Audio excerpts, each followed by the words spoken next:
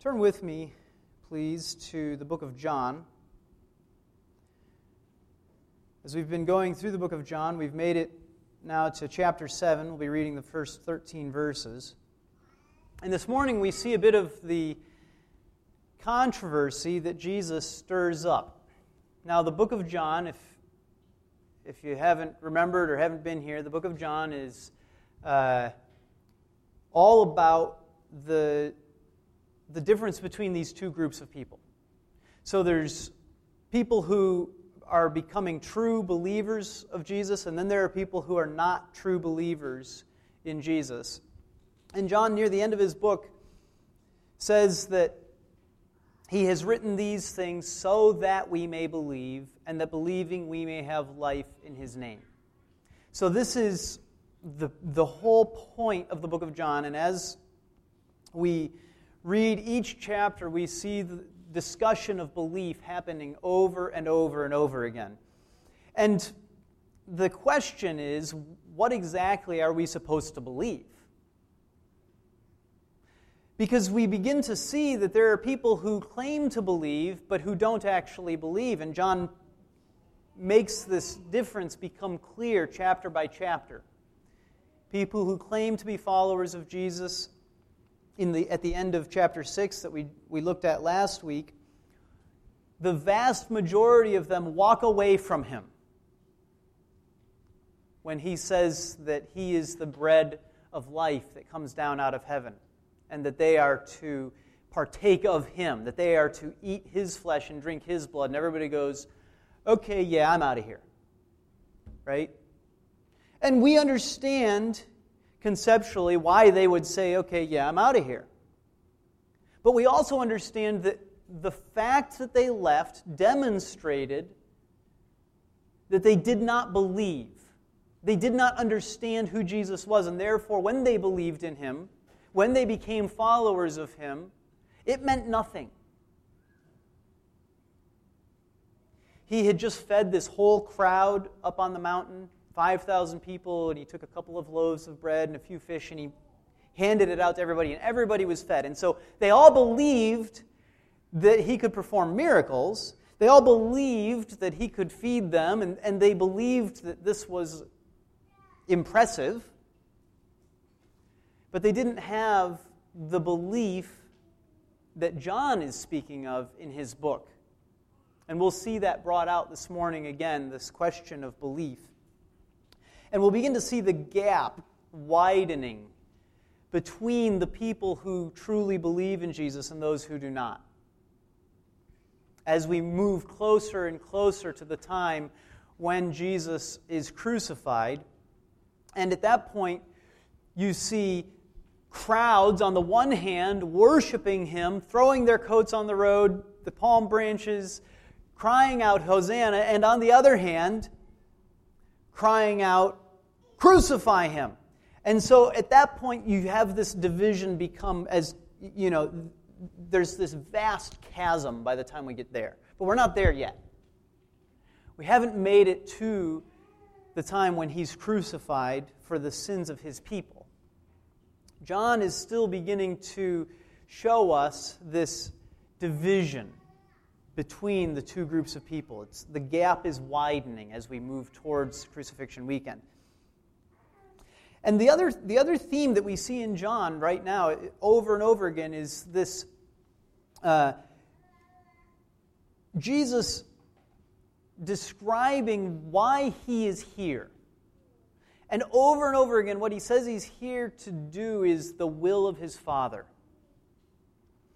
And so there's this extraordinarily clear plan that he has. Now, it's not clear to his disciples, but it's absolutely clear in his mind what he's doing, why he's doing it, and, as we'll see this morning, when he's doing it.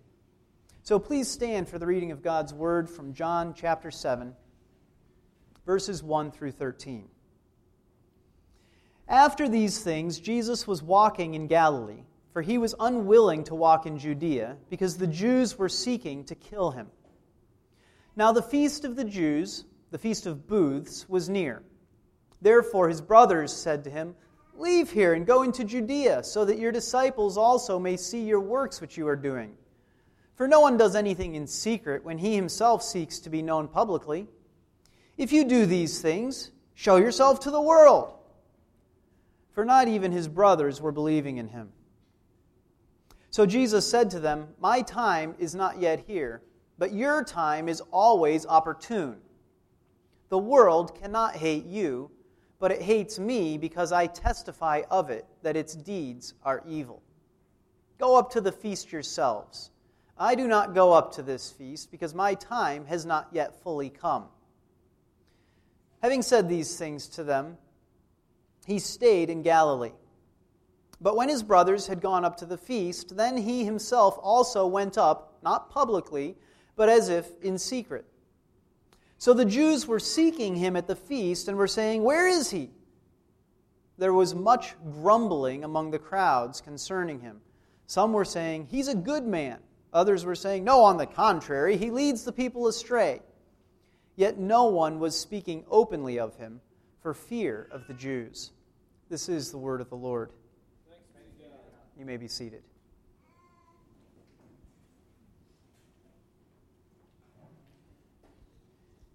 Jesus refuses in this whole passage to do what people want him to do. Now, as I just got done saying before, Jesus has made clear a number of times already in the book of John that what he's here to do is the will of his Father. And so it's not surprising to us that we see him refusing to do what various people want him to do. He leaves Judea, and that foils the plan of the Jews who wanted to kill him, right? For a while, Jesus is consistently avoiding death. Well, he came to die. So why is he consistently avoiding death? Why does he leave Judea? It says because the Jews were seeking to kill him, right? But if he came to die, then what's the point? Well, it's not because he's afraid, right? It's because his time had not yet fully come, which is exactly the answer he gives to his brothers when they want him to go up to the feast. And it says they don't believe in him. And that is the reason that is given for their desire for him to go up to the feast. They say, "Go up to the feast, show yourself to the people." Now, this is not an uncommonly evil request, okay? If we didn't have that one little sentence for even his brothers were not believing in him, we wouldn't necessarily think anything bad about them saying, "Go up to the feast," right? You could understand them to be speaking in a very positive way. They could be saying that they believe in him and they wish more people would see him. They wish more people would hear his good news and believe in him, right? That's one way of understanding what they're saying. Don't do these things publicly. Let people see you. But with that one sentence where it says, "For they were not believing in him," we're given an explanation of what's going on. They don't believe in him, and therefore their interpretation of what he should do is off. You get that?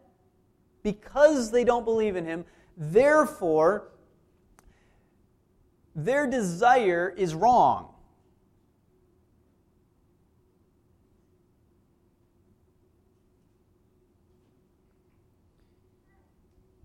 Even if it's meant well. And we don't know how it's meant when they give this exhortation to Jesus. Go up to Jerusalem, go up to the feast. We don't know exactly what their goal was, what motivated them, but we do know that it came out of their unbelief, not out of their belief. And so Remember, we're talking about two groups of people here in the book of John. Over and over again, you've got the people who believe and the people who don't believe. And now all of a sudden you've got his brothers being added to the group that don't believe. Now that's a pretty sad thing, first of all. But the consequences of it, we can't lose sight of those consequences. Okay? Because what it meant for them was that their desire with regard to Jesus was wrong, even if they meant well. Even if they meant well. Now this happens still today. The difference, the discrepancy between those who believe and those who don't believe is that our actions and our desires, even when meant as well as we can possibly mean them, if we don't believe, end up being wicked desires. It was wicked for his brothers to push Jesus to go up to Jerusalem. And the reason it was wicked for his brothers to push him to go up to Jerusalem, at its core, it's because they didn't believe. Now that sounds crazy, okay? And I understand that it sounds crazy, that simply because they don't believe, therefore their desire that Jesus would go up to Jerusalem is wicked. But we read elsewhere in the New Testament, without faith it is impossible to please him, speaking of our Heavenly Father. Without faith it is impossible to please him. And we see this explained a little bit by Jesus in verse 6, where he says to them, "My time is not yet here, but your time is always opportune. The world cannot hate you, but it hates me because I testify of it that its deeds are evil." Now we're going to come back to this in a little bit, but let me return to this. Let me just go back for a second to this idea that Jesus is disappointing people in this passage. He's disappointing the Jews because he foils their plan to kill him. He's disappointing his brothers because he's foiling their plan for him to go up to Jerusalem, right?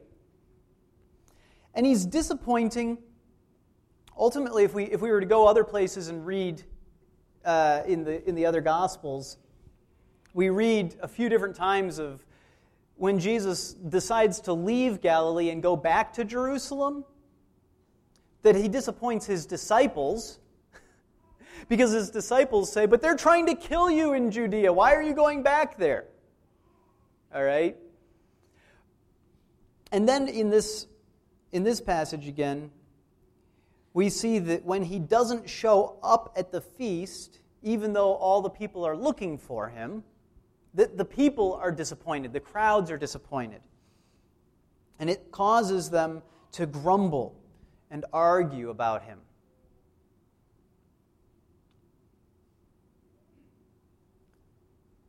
Jesus doesn't get bothered by this. He doesn't get bothered that all of these people are being disappointed by him, that all of their plans are falling apart because he's not doing what's expected of him.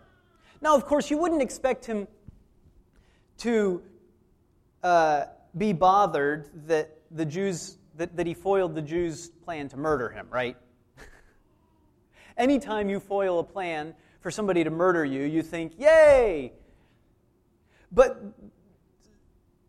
walk forward for a second to his brothers, disappointing his brothers when they want him to go up and to make himself public, or step forward one further to the crowds when he disappoints all of the people who have gathered in Jerusalem for this feast. And this is one of the high points of the year for the Jews, the Feast of Booths, okay? There were two main big feasts where people would come from all over the place, and they would end up in Jerusalem, and they'd have a big party in Jerusalem, and there'd be all people there from all around. And this is one of those times. And Jesus has been teaching publicly up until this point, and the crowds have been getting to know him, and you can imagine, it's sort of this, there's groups of people who've only heard secondhand still. And now they're all gathered together in Jerusalem, and they want to hear firsthand from this Jesus guy. If they've heard from him already, they want to hear him again. If they haven't heard, they're like, hey, now this is my chance. I'll go up to the feast in Jerusalem, and Jesus will be there. And then they get there, and Jesus isn't there. And what we would say today at that point is, what a waste. What a missed opportunity. Jesus could have shared the gospel with so many people. Isn't that what our first inclination would be to say? But Jesus goes up secretly. Why does Jesus go up secretly? Why is he intent on disappointing all of these people? The Jews, the crowds, his disciples, his brothers, all of them have these plans, these ideas for what he should be doing, and Jesus just isn't going along with their plans. Well, let me ask you a question. Do you have plans for your life? Do you have plans for your life? And have you ever had those plans thwarted? Do you know what thwarted means, Tate? No. It's when you decide that you're going to go outside and play in the sandbox, and then it starts raining. Your plans have been thwarted. You don't get to do what you want to do. Anybody had this happen? All right. We've all experienced this, right? Well, who is sovereign over the rain? God is sovereign over the rain, isn't he? And so, God is the one who steps between us and our desires often. God is the one who breaks apart our plan and doesn't give us what we want. Whenever that happens,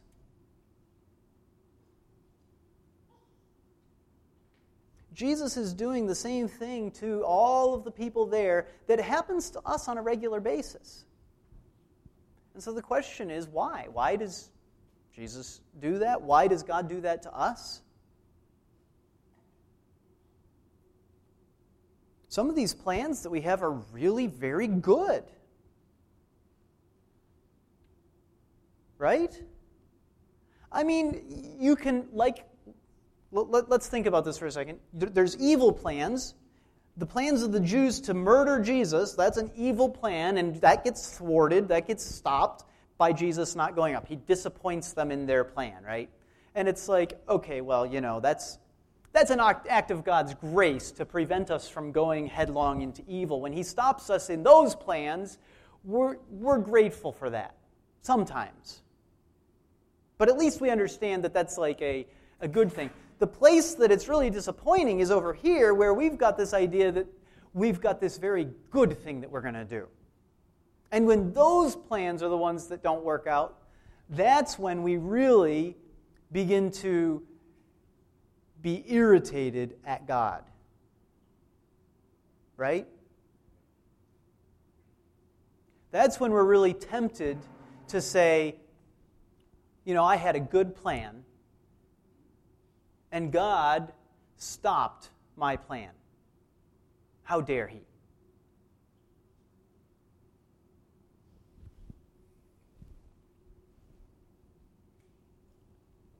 Jesus is intent on fulfilling God's plan. Jesus is intent on fulfilling God's plan. Not your plan, not my plan, not the Jews' plan, not the disciples' plan, not his brother's plan. He's intent on fulfilling the plan of his heavenly Father. And in each case, the reason that their plan is disappointed is simply because his plan differs from theirs. So when I say to you, God thwarts your plan, that's one way of looking at it, that God's just standing in your path and preventing you from doing good things. Oh yeah, God just wants to stop you from doing good things. That's why He's in front of you. No, that's not what's going on. What's going on is He has a different plan. There's a big difference between those perspectives, isn't there? He has a different plan. And His plan is good.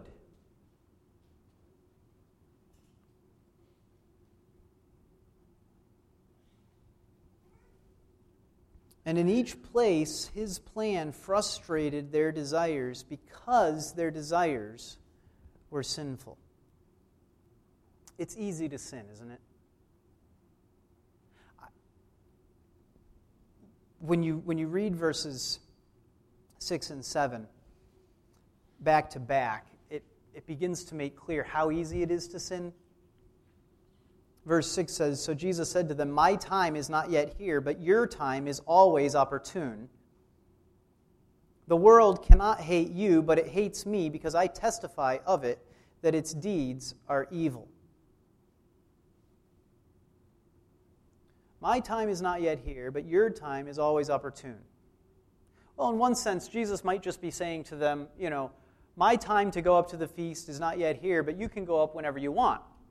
It's always opportune for you to go up to the feast. But when he follows it up right away as he does with verse 7, where it says, "The world cannot hate you, but it hates me because I testify of it that its deeds are evil," it totally changes the takeaway of that verse, doesn't it?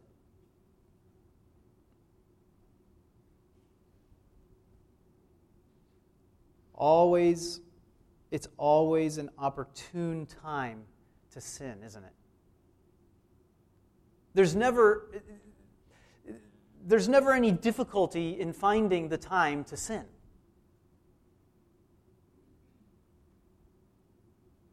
Am I right?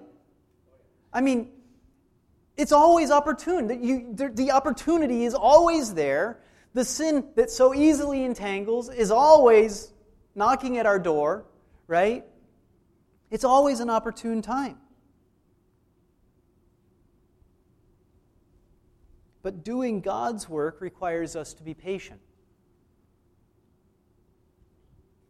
Doing God's work is totally different than following our own plan.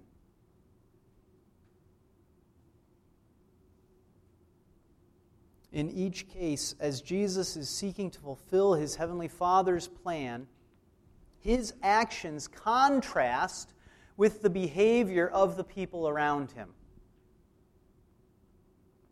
And that itself is part of what testifies to them that their deeds are evil. Because as Jesus perfectly fulfills the Heavenly Father's plan, it becomes clear how the people around Him are not fulfilling their Heavenly Father's plan. And that is, by definition, sin. When we do not do what our Heavenly Father requires of us, right? We are sinning.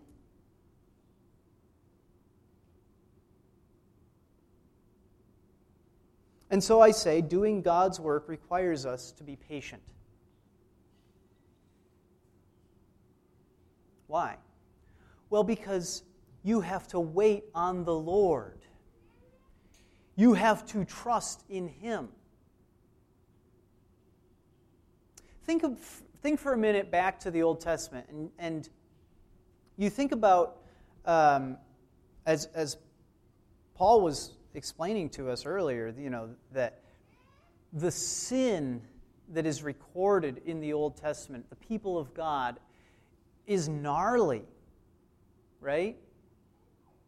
Some of the stuff is like, yikes. Well, here's a yikes place for you. Do you remember when King Saul was told to destroy the Amorites, and he goes and he kills all of them, and then he comes back and he's waiting for Samuel the prophet to come back and to sacrifice?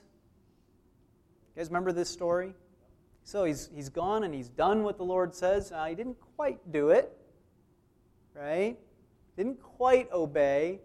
And then he's waiting for the prophet to come and do the sacrifice. And what happens? Well, the prophet doesn't come, and the prophet doesn't come, and the prophet doesn't come. And just take that one spot for a second. That one spot. Put yourself in King Saul's shoes, and what is the right thing to do and what is the wrong thing to do? The right thing to do is to wait for the prophet to come and to do the sacrifice, right? The wrong thing to do is to do the sacrifice yourself. But if you just think about what needs to happen is the sacrifice. The sacrifice needs to happen. We're sitting here waiting for the sacrifice. The time is almost up. We're running out of time. We need the sacrifice. It's a good thing. Let's do the sacrifice. But should we? Is it actually a good thing? No, what we need to do at that point is we need to wait on the Lord to provide for the sacrifice.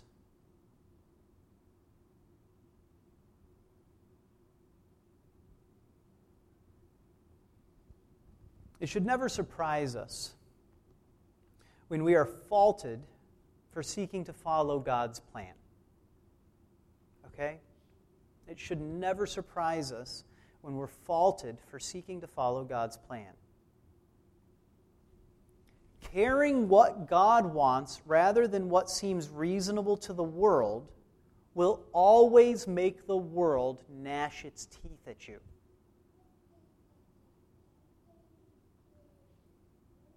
It seems reasonable to the world for you to seek your own benefit.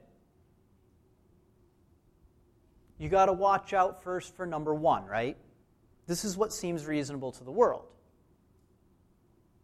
Who's number one? Me. And if you don't watch out for you, who is going to watch out for you? It's before you can learn to love others like you love yourself, you've got to first love yourself. This is what seems reasonable to the world. Okay? And it's wrapped up in all of this good-sounding biblical kind of talk. So the very first thing you need to learn to do is love yourself.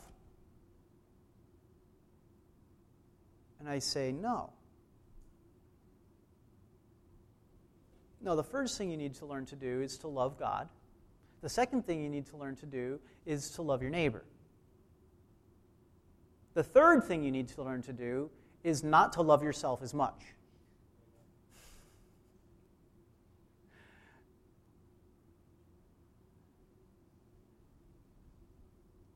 We can't be surprised. Jesus disappointed the people, and it caused them to grumble. They wanted him to show up at the feast. He didn't show up at the feast.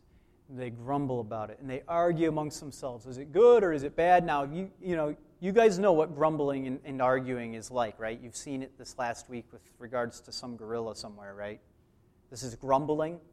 I don't know if this is the kind of thing that you've got going on. Except they had this weird thing where it was all happening secretly, privately in these little conversations, instead of being public before the whole world in front of everybody on Twitter and Facebook and in the newspapers, because they were scared about something. If you could imagine a situation where there was the possibility of getting in trouble for what your position was on it, like maybe the government might show up and knock on your door depending on how you answer wrong or right, then you might be having these kinds of conversations and grumbling and arguing and talking with one another back and forth in secret, in your homes. Make sure your cell phone's off, right? We're more paranoid of you. This is the result of Jesus just not showing up at the feast when they were expecting him to show up at the feast. Seems reasonable enough for him to show up at the feast on time, doesn't it? And yet they fault him. And they begin to argue amongst themselves.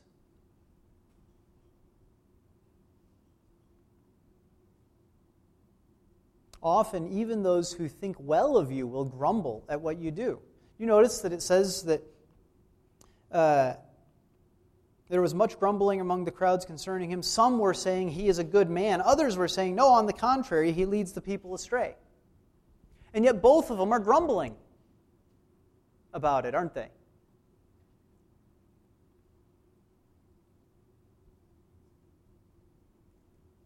Probably the one thing that you could have gotten both groups to agree on is he should have shown up already. The one thing we know is that this was a controversial move for Jesus not to show up on time to the feast. And that's a bad testimony, Jesus. Showing up late, that's a bad testimony.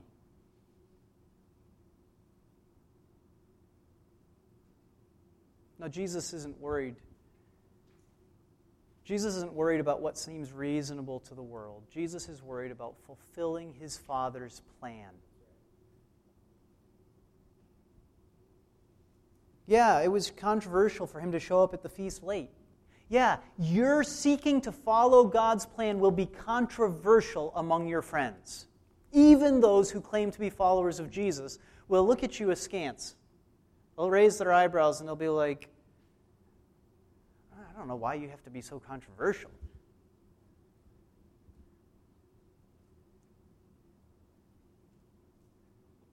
And if what your goal is simply that your plan would be met, then your controversiality is useless. But if your goal is that God's plan would be fulfilled, then don't sweat the controversy.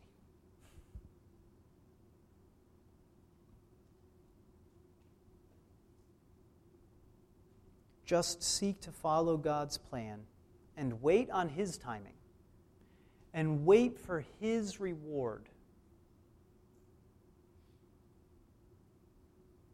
for following his plan.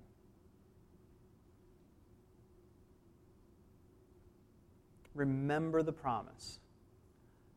I know the plans I have for you, declares the Lord.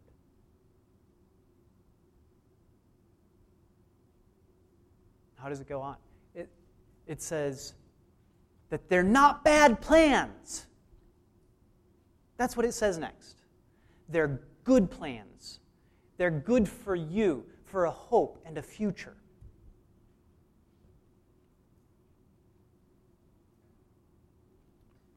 Jesus is fulfilling his Father's plan. And what it ends up doing is it ends up driving the wedge further in between the people who claimed he was a good man and those who claimed that he was a wicked man leading the people astray. It forced people to have to choose which side they were going to fall on. And it testified before the world that the world's deeds are evil, as we see in verse 7.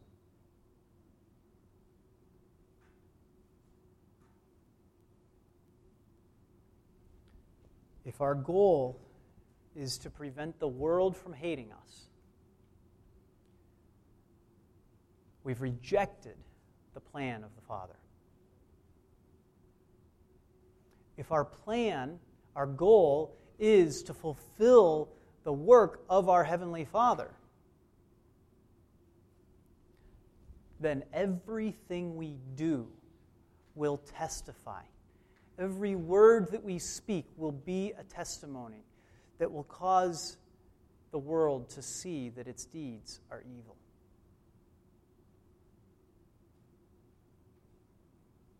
And that tension is the tension that we don't like living in. That tension right there, where our deeds have caused people to feel like you're judging them. All I did was go to the grocery store with my kids, and all these people are angry at me. Well, yeah, because your deeds testify to the world that its deeds are evil. You say, how could going to the grocery store with your kids? I say, When you're fulfilling the plan of God, that's what happens. I'm telling you, it's astounding. When you're seeking to fulfill the work of your Father in heaven, it doesn't matter what you do. People will look at you and be like, I think she's judging me. It won't make any sense until you look at this passage the way that Jesus does. He says, they can't hate you, but they always hate me because my deeds testify. I testify. I'm always testifying that their deeds are evil. And so going to the grocery store with your kids testifies against the wickedness of abortion, and it makes people feel judged. That's all you have to do. All you have to do is have a baby, and you've testified to the plan of the Heavenly Father being a good, holy, true plan.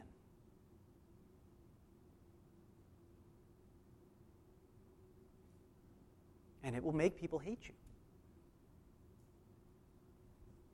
Live with Jesus in that tension,